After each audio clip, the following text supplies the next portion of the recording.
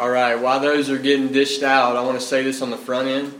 If you are new here, if you're a visitor here today, no one set you up, okay? No one set you up. We're about to read some really hard words, difficult words in the New Testament. Nobody tricked you into coming. We have been walking through the Gospel of Mark from chapter 1, verse 1, straight through. And God, in all His sovereignty, brought you here today. No one set you up. No one's tricking you. And so we're about to dive into the Gospel of Mark. We're going to pick up where we left off last week. So today we've made our way to Mark chapter 9, verse 42 through verse 50. Mark chapter 9, verse 42 through the end of the chapter in verse 50. And the first thing we're about to do is we're about to read the words of God together. The most important thing that you will hear over the next hour are the next 30 to 45 seconds are what we're about to read together. These are the words of the living God. And so I would just invite you to prepare yourself to hear from God Himself in His Word as we read His Word together. So let's start in chapter 9, verse 42. Here we go. It says, "Whoever causes one of the little ones who believe in me to sin, it would be better for him if a great millstone were hung around his neck and he were thrown into the sea. And if your hand causes you to sin, cut it off.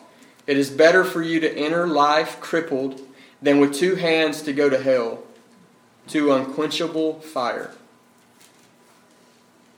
And if your foot causes you to sin, cut it off. It is better for you to enter life lame than with 2 feet to be thrown into hell. If your eye causes you to sin, tear it out. It is better for you to enter the kingdom of God with one eye than with 2 eyes to be thrown into hell, where their worm does not die and the fire is not quenched. For everyone will be salted with fire. Salt is good, but if it loses its saltiness, how will you make it salty again? Have salt in yourselves and be at peace with one another." This is the Word of God. Let's pray together. Father, we come to you and we acknowledge, Lord, that you're the God who wrote this book. You're the God who speaks hard things. And we desire to hear you rightly and to know you rightly, Lord. And we come to you, our Father in heaven. We draw near to you in the name of Jesus today. And our cry, Lord, our plea, God, is that you would speak to us. God, awaken us with your word. God, I pray that you would use your words today to bring forth profit in this church. In this next hour, Lord, I pray, God, that your words would come with a sharpness, God, and that you would use, by your Holy Spirit, Lord, that you would use your word to pierce hearts.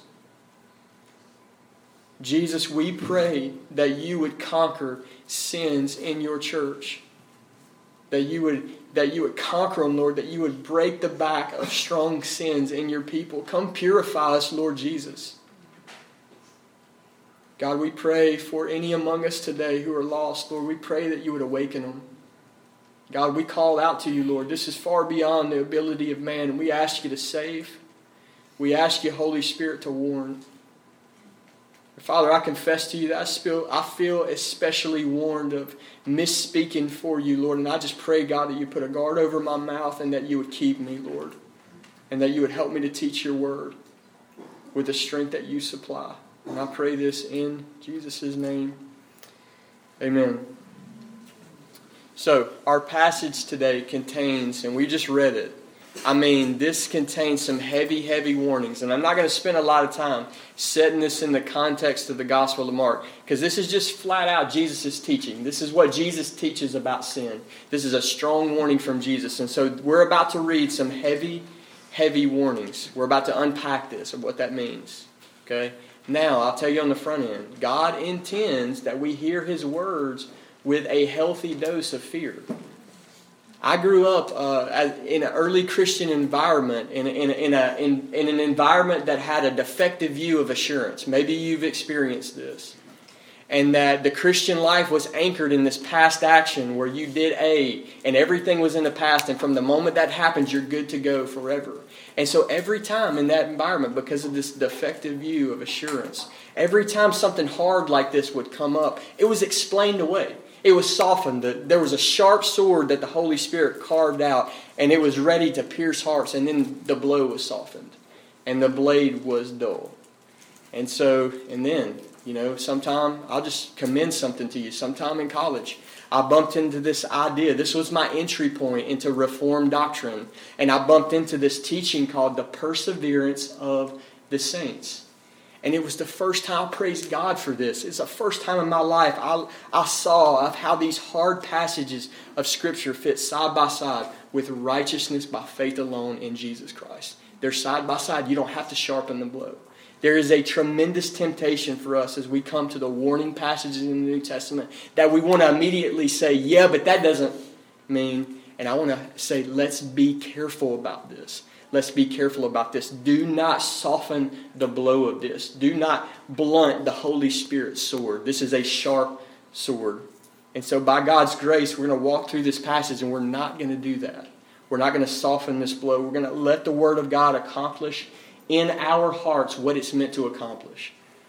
And we just cry out for that even now as I speak, that we would let the Word of God do what it was intended to do. So 2 things before we start. Verse 42. I want to tell you on the front end that hard sayings in the Bible, warnings in the Bible, are meant to produce conviction in you. Don't run from this. Don't run from the conviction of the Holy Spirit. Don't run from this. Expect it. Embrace it. Conviction is a good thing. If my son lays his hand on the oven, on the top of the stove, and there's a flame there, and he has no recoil, no senses to tell him to get his hand off of that stove, that's not a good thing, right? So the fact that he feels pain that says, move your hand, is a good thing, and conviction is a good thing from God.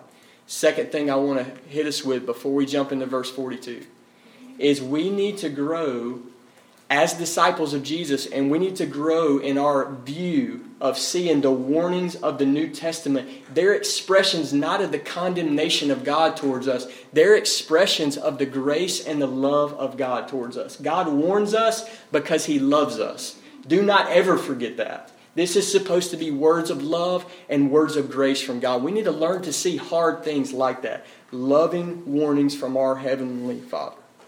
And so, you live in a culture that has a soft view of sin. You have a sinful nature that is deceived about sin. These passages are about to drive a dagger into these false views of sin. They're going to be a hard pushback to your culture and your sinful worldview. Huge pushback from Jesus. And this is what these words are meant to do for us.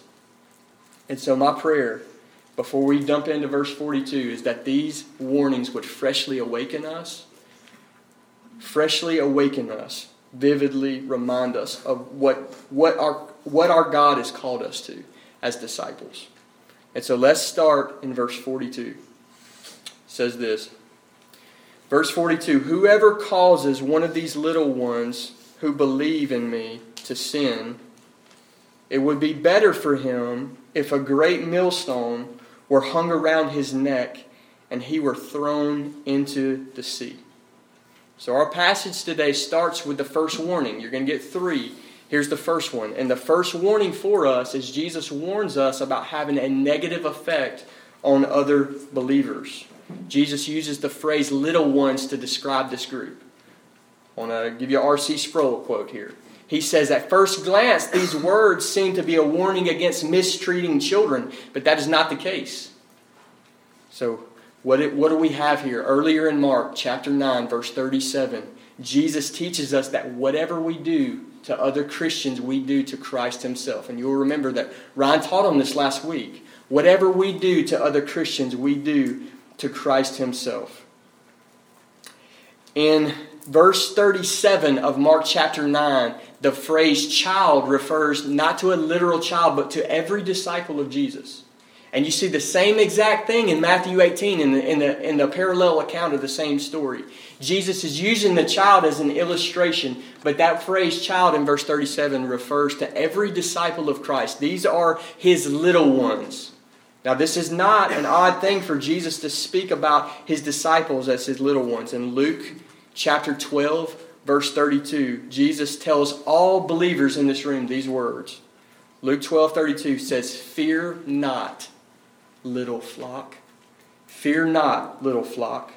So with these words, Jesus includes every believer, every follower of Christ, in this word little one in verse 42. So the command and the warning here is not to have a negative effect, a stumbling effect on any believer in Jesus. Now, children who believe in Jesus are certainly included in that phrase. But this is a broader category, and there's a broader thing happening in Mark chapter 9, that whatever we do to Jesus' disciples, we do to Christ himself. In verse 41, Jesus taught us that to give a cup of cold water to a disciple was counted as giving a cup of water to Jesus himself. The lesson was simple. The good you do to disciples is counted as good done to Christ. This is the opposite example. If you cause a believer to stumble, the bad you do to a disciple of Jesus is counted as bad done to Jesus himself. This is the teaching.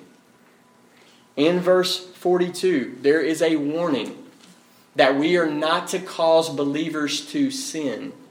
And something interesting happens in Mark chapter 9. He does not use the common word for sin in this verse. He uses the Greek word scandalizo. This is where we get our English word scandalize from. Okay, there's a different word used here. And here's what it means. It literally means to stumble or to fall. In the New Testament, this word scandalizo can be used to describe a permanent falling away from Jesus, where someone ceases to believe in Jesus. And that's Mark chapter 4, verse 17. It describes someone who makes an initial response to Jesus as a seed that fell on rocky ground, makes an initial response, and as soon as things get hard, as soon as suffering comes, as soon as trials come, they fall away. They scandalize. They refuse to believe in Jesus. And that's a permanent falling away. This word can also be used to describe a temporary falling away. In Mark 14:27, this word is used to describe the disciples of Jesus. Jesus is arrested, Jesus is tried, and Jesus is crucified. And in that moment it says that the disciples all fell away. For a season, for a temporary season, they fell away from Christ. Jesus warns us here that we're not to have this stumbling effect, whether permanent or temporary, on any believer in Jesus. And then he adds some vivid language on the backside of that sentence in verse 42. He says that that the punishment will be worse than having a great millstone tied around your neck and dropped in the middle of the ocean. If you scandalize one of his disciples, the punishment for that is worse. So I want you to understand this analogy. A millstone in the scriptures is a stone so large that you have to have an animal to move it. And so we're talking several hundred pounds here. And Jesus says this. He says it is better for this to happen to someone, that they have a several hundred pound stone tied around your neck and then dropped in the Atlantic Ocean, fall all the way to the bottom and drown alive. It'd be better if that happened to you than to make one of his little ones stumble. This is a hard warning. Woe to the one who scandalizes the disciples of Jesus. All right, now one more thing before we move on. This is very important. This word scandalizo is in the subjunctive mood in Greek. And that is very important because that tells us that this action is intentional.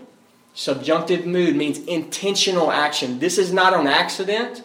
These people are out to trip up the disciples of Jesus. So the warning here applies to all and any who intentionally cause believers in Jesus to stumble.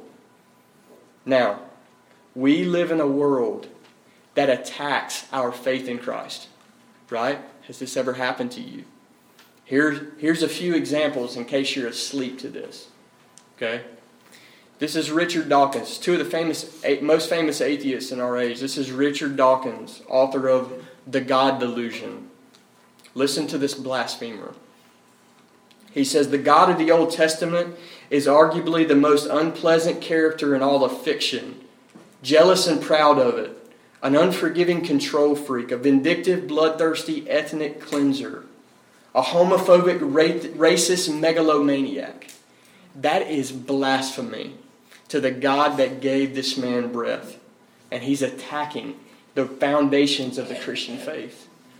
Here's another one from a man named Christopher Hitchens, the author of God is Not Great. He writes, "The Bible contains a warrant for trafficking humans, ethnic cleansing, slavery, and indiscriminate massacre." And then he says, "But we're not bound by any of it because it was put together by crude, uncultured human mammals." That's a blasphemer. Our God, Hebrews chapter 1, tells us that Jesus is upholding the universe by the word of his power. Jesus Christ is holding every cell together in that blasphemer's body. And he's using this breath that God has given him. And he's using this tongue that God has given him. And he's assaulting his Creator. This is blasphemy. And the point of Mark chapter 9 verse 42 is that Jesus Christ does not play games with people like this. He doesn't play games. It's better for a millstone to be tied around their neck and dropped in the middle of the ocean than for what's coming. Jesus warns us that something worse is coming for them. This is a reference to the wrath of God that's going to fall on all the wicked. So this is our first warning. It is tremendously dangerous to have any effect, any intentional effect of inhibiting or destroying the faith of a disciple of Jesus. This is the first warning today. Here's the second, verse 43 through verse 48. It says, "If your hand causes you to sin, cut it off. It is better for you to enter life crippled than with 2 hands to go to hell, to the unquenchable fire. And if your foot causes you to sin, cut it off. It is better for you to enter life lame than with 2 feet to be thrown into hell. And if your eye causes you to sin, tear it out. It is better for you to enter the kingdom of God with 1 eye than with 2 eyes to be thrown into hell, where the worm does not die and the fire is not quenched." So our first warning was about causing others to stumble, but this warning is about ourselves, causing ourselves to stumble. And I hope you would agree with this, that we would be hard-pressed to find much stronger language than this in the New Testament, in the Bible. This is strong, harsh language. And it's meant to do something in our hearts. So we need to listen up. In these verses, don't soften the blow of this. In these verses, Jesus lays a demand on his disciples that they must aggressively fight sin. That's the demand, and he lays them on everyone. And there's a huge warning on the backside of that sentence. Anyone who disregards this demand can expect great punishment. This is the demand of Jesus.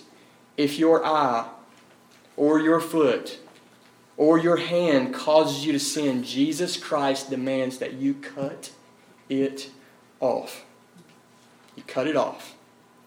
This is the Savior's doctrine toward his disciples of how they are to deal with indwelling sin. In Matthew's Gospel, this phrase, this teaching is actually twice. He says it in Matthew 5, says it again in Matthew 18. What does that mean? That means that Jesus taught this more than one time.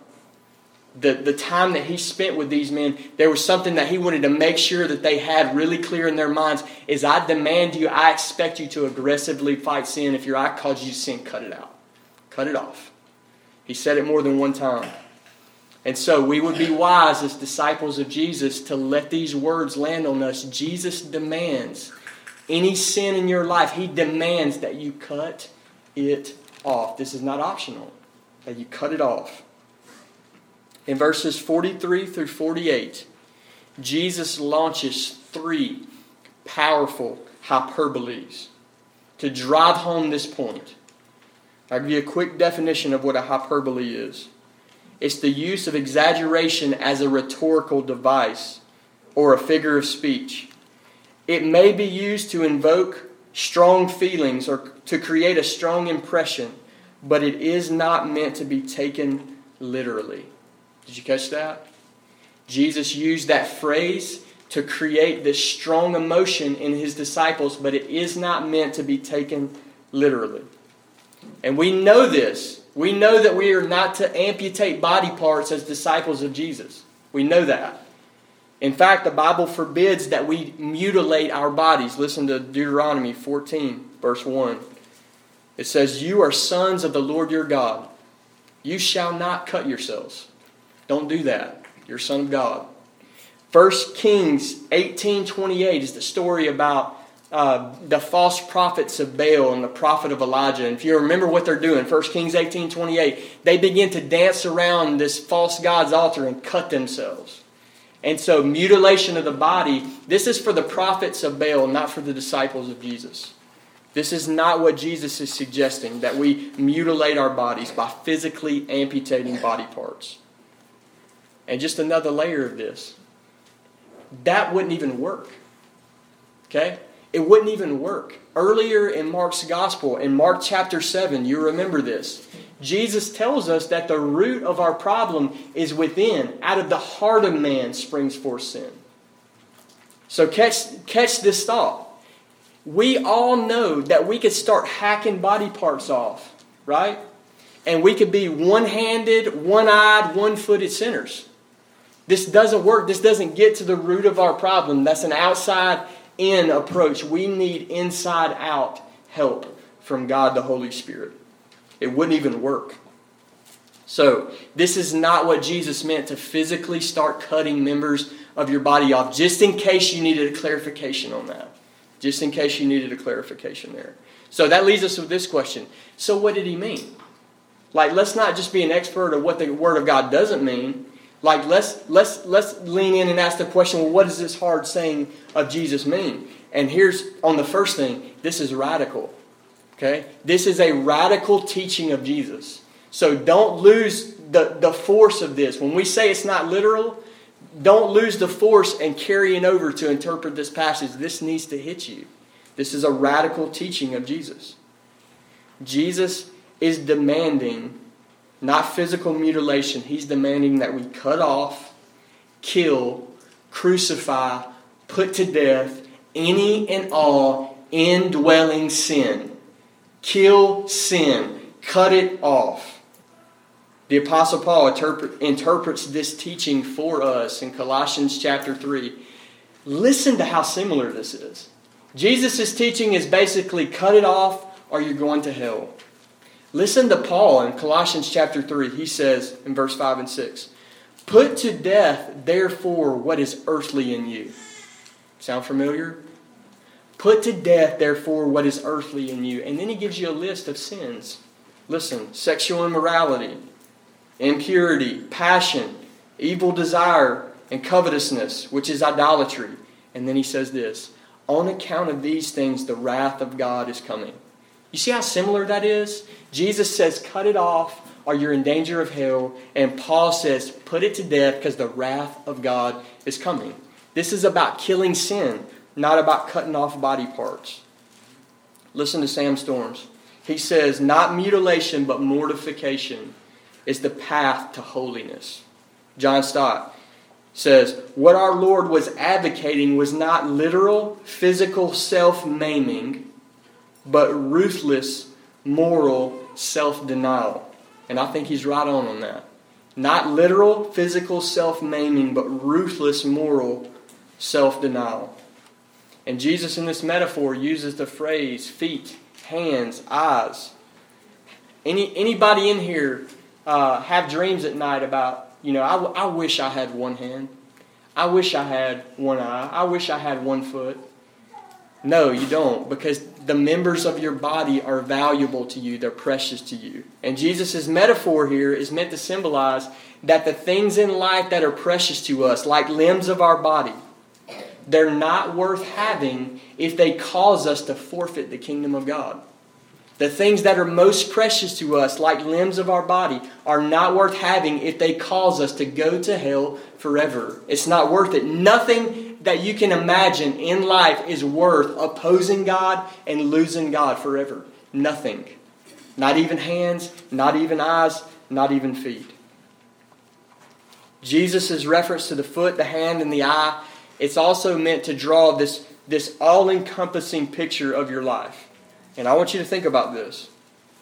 In response to these verses, Jesus expects you to examine your life your entire life for any and all presence of indwelling sin. Listen to this. Search your entire life, everywhere you go with your feet. Everything that you do with your hand and everything that you see with your eyes. Do you see how all-encompassing that is?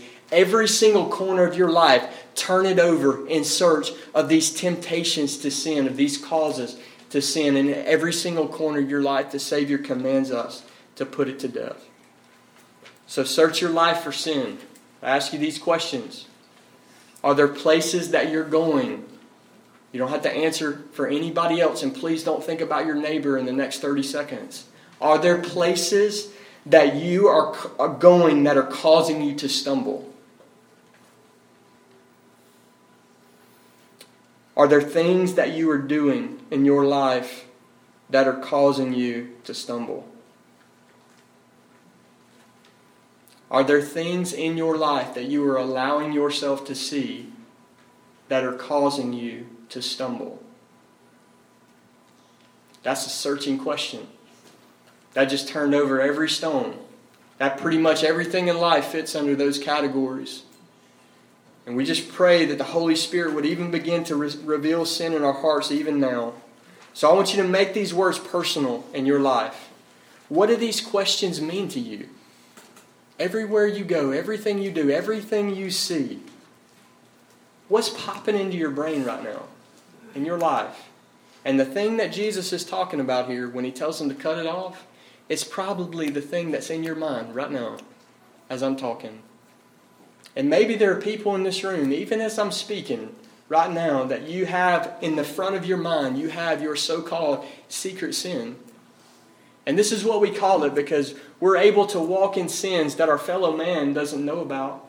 But I'll just remind you that God sees everything. Everything is naked and bare before this God, and He sees your sin. And the Holy Spirit's bringing something to your mind right now. Let the sharp words of Jesus just fall on you. This is to be cut off. This is to be cut off in your life. I want to go a little bit farther with this. I want to sit here for a second. I want to give you an example of two sins, specific sins. And the reason I'm doing this is I'm just asking God to just bear down on us with this word, with this passage, that He would bring fresh conviction to our hearts. And when I say this, I want you to know on the front end that I'm going after, in these next few moments, humble boldness. And here's what I mean by that. I do not warn you about sin, okay, as someone morally superior to you. I come in humility and I come in service to you. I'm in the trenches with you. I've fallen in sin many times. I don't speak as someone above you or superior to you.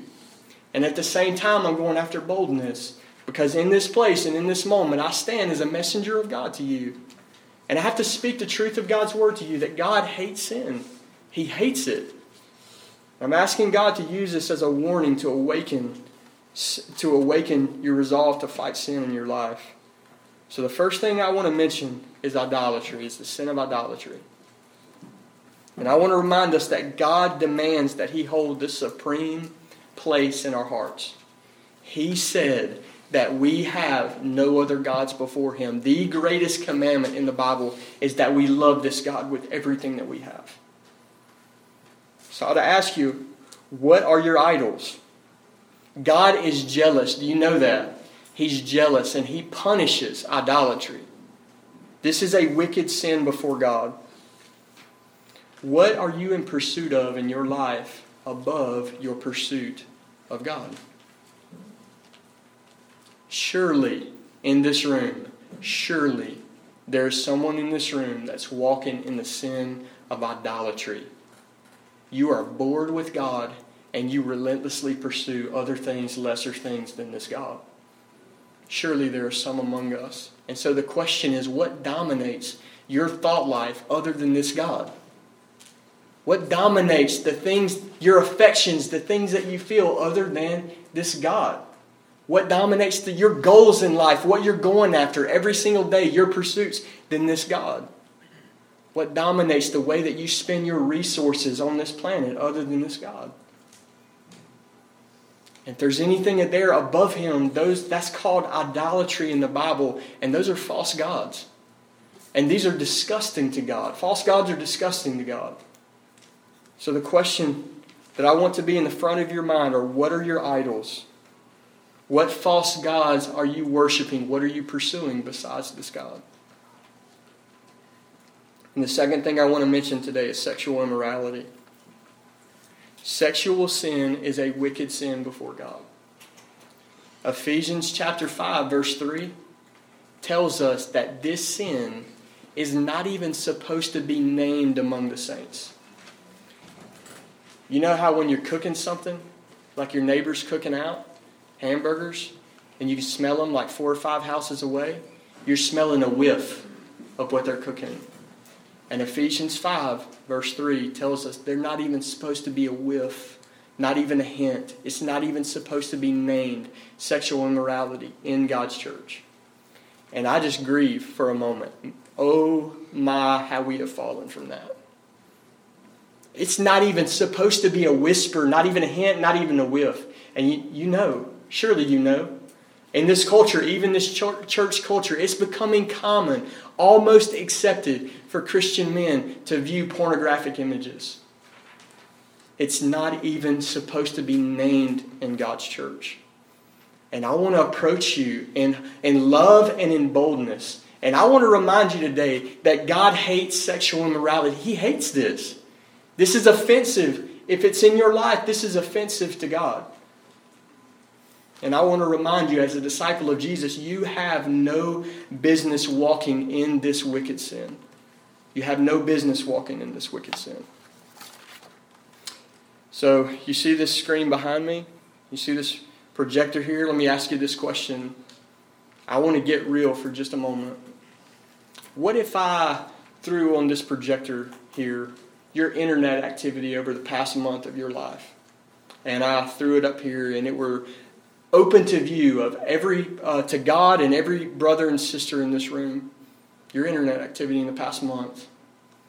Would that bring shame? Is that something that would bring shame to you as this sin that you walk in, would it be exposed? Are you walking in purity as a man of God? Now I ask the question to single men, single women, and married women. What if we played your thought life in that same projector screen and we projected the images that you roll through your mind in front of all to see? Are you walking in sexual purity? Or do you fix your mind on forbidden things that God hates, things that God has forbidden in His law? Are you walking in sexual sin? So those are your questions, and I want to ask you now, do you have sin on your mind? Do you have something that's in the front of your mind? And I pray that you do. I pray that the Holy Spirit lights this place up like a Christmas tree and reveals sin and convicts us of sin. I pray that you do. The only other option is that it would be hidden and that it would stay down and that it would never be revealed. So I pray that God has freshly convicted you of any sin if this is necessary for you. So I want you to think about your sin. Habitual sin, secret sin, it's in your mind. And I want to remind you of these words, and I pray that these fall like a hammer on you. Jesus Christ demands that you cut it off. That you cut it off. This is His demand towards us. You are responsible to take immediate, drastic action towards your sin. This is the demand of Jesus. You are not to make peace with sin or negotiate sin or go to therapy or coddle your sin. Jesus said, cut it off. This is radical language from the Savior. You're to kill it. And I want to warn you not to try to deal lightly with this sin. I know many people, myself included, that have at times in my life I played games with trying to cut off sin. And we have a sinful nature that's deceived about the deceitfulness of sin. And we try to rid ourselves of sin with the least amount of inconvenience on our lives. You say, what do you mean? I said, I can't even remember how many times that a brother would confess to me sexual immorality, something on the internet. And I lean in love to this brother and I say, brother, is this by any chance happening on this thing called a laptop? I say, yeah, man, it is. And then the next question is, well, too bad you don't get to have a laptop anymore. And then the backpedaling starts, right? Because I mean, that would be an inconvenience to me because I need a laptop and I need this phone. Do you see the justification of sin? Or a brother would confess that he pours himself out in idolatry in his work and his job. 60, 70 hours a week he's neglecting his family. And you lean in love to be to love this brother in truth. And you lean in and you say, brother, what's your plans to cut this sin off? What's your plans to restrict your hours at this job, or maybe even look for a new job if this is an idol, like you said it was an idol? And the backpedaling starts, right? Of, well, yeah, it's more of a heart issue, and nothing in my life really needs to be rearranged. Do you see the deceitfulness of sin? Do you see that? We are going to be tempted to deal lightly with sin, to try to rid ourselves of sin without turning our life upside down. This is a deceit. And I want to let John Owen wake us up this morning. Listen to this famous quote. This is from his book, Sin and Temptation. He says, "He that is appointed to kill an enemy, if he strikes and leaves before the other ceases living, he does but half his work." Did you catch his analogy? He said, if you were to hire an assassin during warfare, and his job was to go and kill someone, and that assassin walks in the room, stabs somebody in the chest, and thinks he's dead and leaves, if that guy lives, that assassin failed his job. And if you stab at sin and play with sin and don't cut it off, you failed. You've fallen short of the demand of Jesus. He said kill it, put it to death. He didn't say stab it. He said kill it. He didn't say scratch it. He said cut it off. This is radical. This is radical. It's extreme. It's aggressive. And listen up. This confirms that you are saved. This is a salvation issue for you. This radical warfare on sin confirms that you are a Christian. We're going to dive into this more. Things that we value highly, like hands and eyes and feet, are not to stand in the way of eternal life. Whatever in our lives tempts us to disobey God must be discarded. Just like a surgeon. Got some medical people in here. You got an infection, crazy infection in the hand and in the leg. They amputate. Why? To save life. And the same principle here. We are to cut it off. If we neglect this, Jesus warns us that we are on a sure path to hell. That's what the passage means. Can't mean anything else. Clear teaching of the passage. Again, John Owen sums up Jesus' teaching here with this famous phrase. He says, "Be killing sin, or it will be killing you." So let this be a reminder to you. 1 Timothy 6:12, it says, "Fight the good fight of faith. Take hold of eternal life." If you want to enter into eternal life with God, you must fight the fight of faith. Listen to J.C. Ryle here. He said, "There is a fight which everyone who would be saved must fight. A Christian is a man of war. There are thousands who name the name of Christ that you never see any fight about their religion. Of spiritual strife and exertion and conflict and self-denial and watching and warring, they know literally nothing at all." And then he says, "But there are no promises to the 7 churches in Revelation except to those who overcome." We must fight the fight of faith. Now I am really, really aware that when I said a moment ago that this is a salvation issue, that this can land strangely on your ears and this can be very easily misunderstood. So I want to very clearly try to clarify what I mean, and at the same time I want to warn you about habitual sin. Here's what I mean. This conflict with sin that Jesus just demanded in Mark 9, this conflict with sin that Jesus just demanded confirms that we have been regenerated into new creations in Christ. I'll say that one more time. This conflict with sin that Jesus demands confirms that we have been regenerated into new creations in Christ. And Paul describes the believer's internal warfare with his two natures, the new man and the old man. Listen to Galatians 5, verse 17. "For the desires of the flesh are against the Spirit, And the desires of the Spirit are against the flesh, for they are opposed to each other. Do you see the tension there? There's inner conflict, there's inner warfare. Every Christian experiences this internal tension towards sin. If there is a lack of internal tension towards sin, it proves that you don't have the Spirit of God in you. This is what this means. J.C. Ryle says, where there is grace, there will be conflict with sin. Where there is grace in the heart, there will be conflict with sin. So here's the warning. That's what it means, and here's the warning. 3 different times in this passage, Jesus says, if blank causes you to sin, cut it off. That's the same Greek word, scandalizo, as we talked about earlier. Except this time, that word is used in the present tense and suggests continual action that doesn't stop. That is very important to what we're teaching here. If there is anything in your life that's causing you to walk around in sin, present tense, continual action, if you don't cut it off, you're going to go to hell. This is the teaching of Jesus. This is a warning about habitual sin. At some point, sin in your life becomes more than, oops, I stumbled.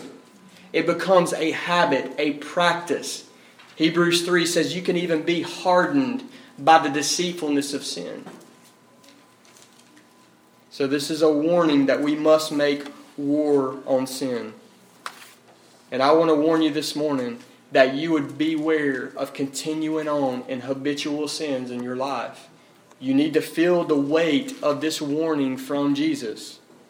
You need to feel the weight of that. This is not salvation by works. This warfare with sin, it only confirms that the Spirit of God lives in you. This is not salvation by works. Jesus is telling us that people who are genuinely saved don't continue on in habitual sin. This is the same thing taught in the rest of the New Testament. Listen to Galatians 5, verses 19 through 21. It says, now the works of the flesh are evident. Sexual immorality, idolatry. I'll say a few of these: strife, jealousy, fits of anger, envy, drunkenness, and things like these. I warn you again, as I warned you before, that those who do such things, present tense, continual action again, those who do such things, who walk around in such things, who make these things their practice, will not inherit the kingdom of God. This is the plain teaching of the verse. 1 John chapter 3, verse 9 says, no one born of God makes a practice of sinning, for God's seed abides in him, and he cannot keep on sinning because he has been born of God. These verses do not teach that a Christian can't sin. They don't even teach that a Christian won't sin. The exact opposite of that is true in the Bible, that we will have sin until we see Jesus. But what these verses teach is that a Christian will not ever continue in habitual sin. Same verb tense, present tense, continual action. You will not walk around in sin. You will not walk in habitual sin. The Christian's life is to be marked by habitual righteousness, by a practice of righteousness. If not, God's seed, the Holy Spirit, does not abide in us. This is not salvation by works. This is confirming that you're saved. So this sin in your life, this so-called secret sin, you must deal ruthlessly with it. Ruthless. It is impossible for you to be too aggressive and too ruthless with your indwelling sin. It's impossible. You're to cut it off and to kill it. Only false converts will ignore Jesus' warning here to make war on sin.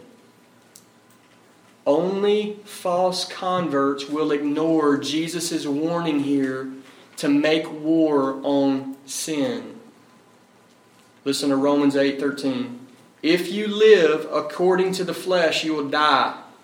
But if by the Spirit you put to death the deeds of the body, you will live. No one else can do this for you. Your spouse can't do this for you. Pastors can't do this for you. You have to make war on sin. And Jesus has commanded this, that you would radically respond to sin in your life. And if you ignore this, according to Jesus, you are a great fool. Because 3 times in this passage, He gives us the same warning. And it is heavy. Listen to verse 43. 3 times. Verse 43 says, "Go to hell, to the unquenchable fire." Verse 45 says to be thrown into hell. Verse 47 and 48 say to be thrown into hell, where the worm does not die and the fire is not quenched. Jesus is very clear here. The one who ignores Jesus' command to make war on sin, the one who walks in habitual sin, who practices sin, no warfare, no conflict towards sin, will lose their soul forever in hell. This is the warning of Jesus. This is the clear teaching of Jesus, and He says it 3 times to drive it in. So, these 3 times, Jesus uses this Greek word, Gehenna, to describe hell. Now, that's a different word than what's normally mentioned, than the words Sheol or the words Hades, and it's more vivid. It's more disturbing, this word Gehenna. Jesus takes this word straight out of the Old Testament. Gehenna is a valley outside of the city of Jerusalem. And just really quick, we'll go over this. At one of the lowest points in Israel's history, during idolatry, they were sacrificing children to this false god called Molech.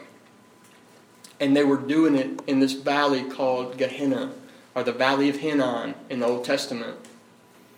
King Josiah comes in and he starts turning things upside down for God. He starts reforming this nation. And part of what King Josiah does is he takes this place where this wicked sin was practiced and he turns it into Jerusalem's garbage dump. Gehenna. As time rolls on and Jesus comes on the scene, 1st century Judaism, Gehenna is now a massive garbage dump. And the city of Jerusalem would dump their trash and dump their garbage in Gehenna.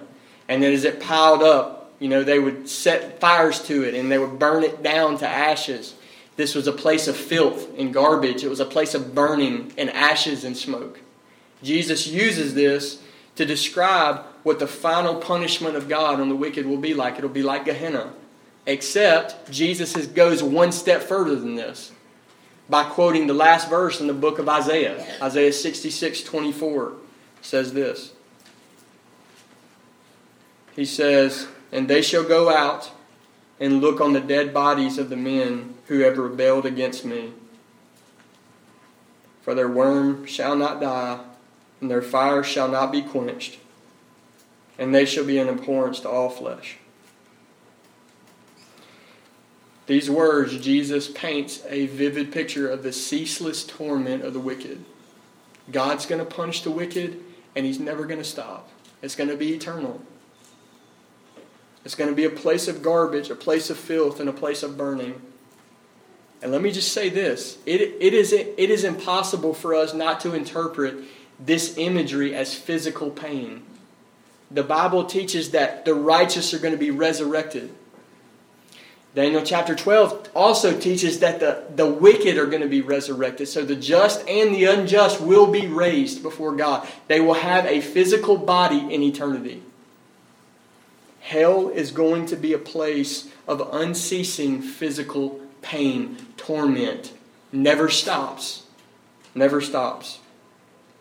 According to Jesus, hell is real, it's terrible, and it lasts forever. And I think it's safe for me to say in this moment right now that the absolute worst thing that could ever happen to a human being would be that you would go to hell forever. And that you would experience this wrath of God. It's the worst thing that you could possibly imagine. And then 1,000,000 times worse than that. Verse 49 and 50. We'll close. It says, "Everyone will be salted with fire. Salt is good, but if the salt has lost its saltiness, how will you make it salty again? Have salt in yourselves and be at peace with one another. This culture that Jesus is in couldn't survive without salt. It was a basic commodity. It was essential to their life because salt was a preservative in this culture. It kept food, meat especially, from ruining. They needed it. Therefore, salt is good. Okay? It helped them preserve food. It helped them keep food from ruining. Salt is good. But some salt from the Dead Sea was known to be useless because it was mixed with other chemicals like gypsum, what you make sheetrock out of. That's gypboard. Gypsum was mixed in with the salt and it was impure. Okay? What Jesus does here is he says salt is only good as long as it serves its purpose. But if its purity is compromised, if its saltiness is compromised, then it loses its preserving value and it becomes worthless. This is the analogy. Jesus is using this salty salt analogy as an object lesson for us. And let the context of all we have dived in so far, let that context interpret exactly what this means. Our saltiness is determined by our allegiance to Jesus, our faithfulness to Jesus, our response to Jesus and His gospel. Salt is a preservative. And as a follower of Christ, we are the ambassadors of Jesus in this world. We have a role to play in this world, like salt. And the analogy is simple. The loss of our saltiness makes us worthless in this world. And Jesus' point is that unless we remain faithful to Him, our lives will have no preserving value in this corrupt world. So let that be a heart check for you today. How salty are you as a disciple of Jesus? Jesus warns us here of worthless salt. And this ought to fall in its context and make a lot of sense in light of what we just looked at.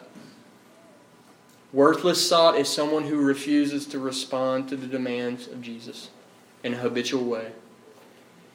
So, I want to finish up and I want to say, maybe you're here today and you're not a Christian.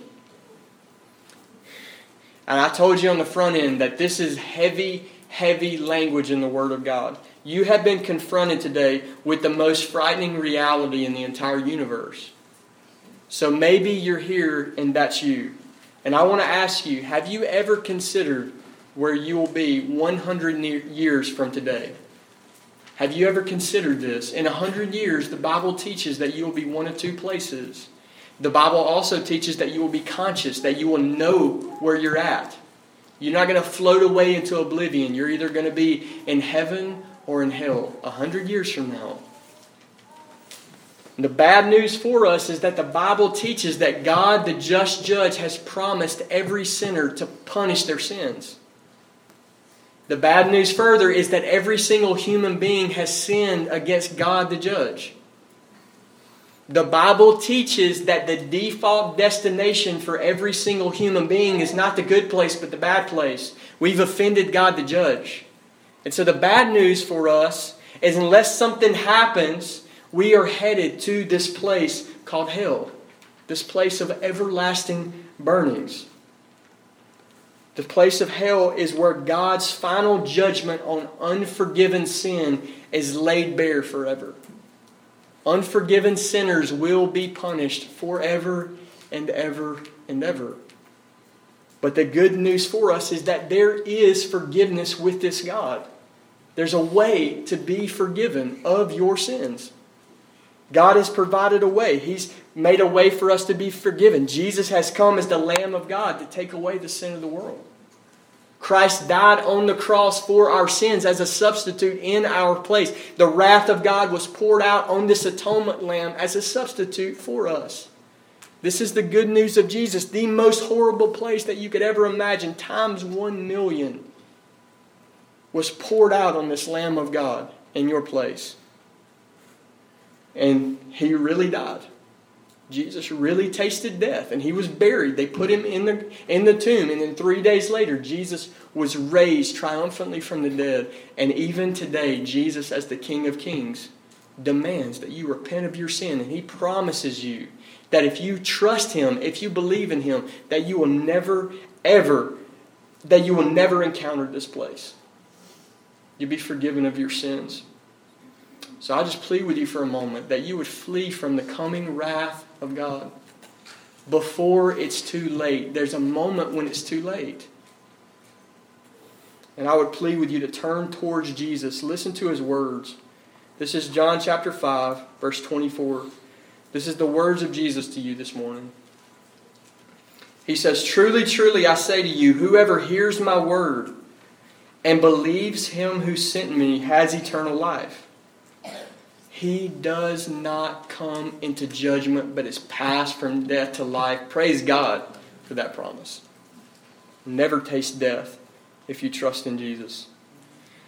And I look around this room, and almost every week I'm confronted with this reality that mostly in this moment, I'm surrounded by my brothers and sisters in Christ. I'm surrounded by people who have been saved, redeemed by the blood of this Lamb that we just talked about.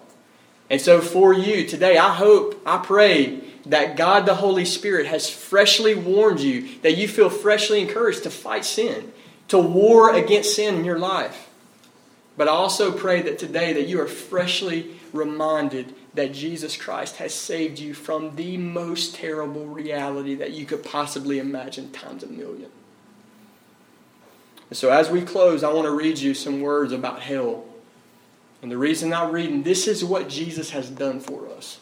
This is the place that He has ripped us from, ransomed us from. This is Jonathan Edwards. Listen closely. He says, "Consider what it is to suffer extreme torment forever and ever.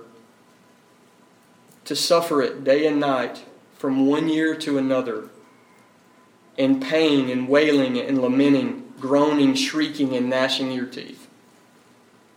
With your bodies and every member racked with torture, without any possibility of getting ease. To know assuredly that you shall never be delivered. And after you have endured these torments millions of ages, without rest day and night, you shall have no hope. You shall only know that you are not one moment nearer to the end of your torments. The smoke of your torment shall ascend up forever and ever." And Jesus Christ reaches down and rips us from the burning, from the everlasting burning. This is what He's done for us. We have been saved from the wrath of God. Praise God. And so I pray that this is a reminder for us that we bow down and we worship this Christ who has saved us. And I got good news for you. In the next few minutes, we're going to sing that song, Stronger Again. And we're going to have a chance to herald to God that you are stronger than my sin. You, hallelujah, you have saved me. And I pray that God would be glorified if we sing that to Him. So let's pray together. Lord, we come to You, and we pray, God, that You would be forever praised from our hearts and our mouths for what You've done. Be exalted, Lord Jesus. Be exalted, Lord Jesus. Thank You, Lord Jesus, for saving us. We pray, God, that You restore to us the joy of this salvation, the joy of being ripped from the fire. God, and even in this moment, Lord, I remember, God, that this is what I merited. Eternal punishment. This was the righteous judgment. And so the fact that we're saved, the fact that we know You, the fact that we're forgiven, this is free grace from You, Lord. Unmerited. We praise You for what You've done. Lord, we ask, God, that You would help us to make war on sin. That You would exalt Your holy name in our life. We pray this in Your name, Lord Jesus. Amen.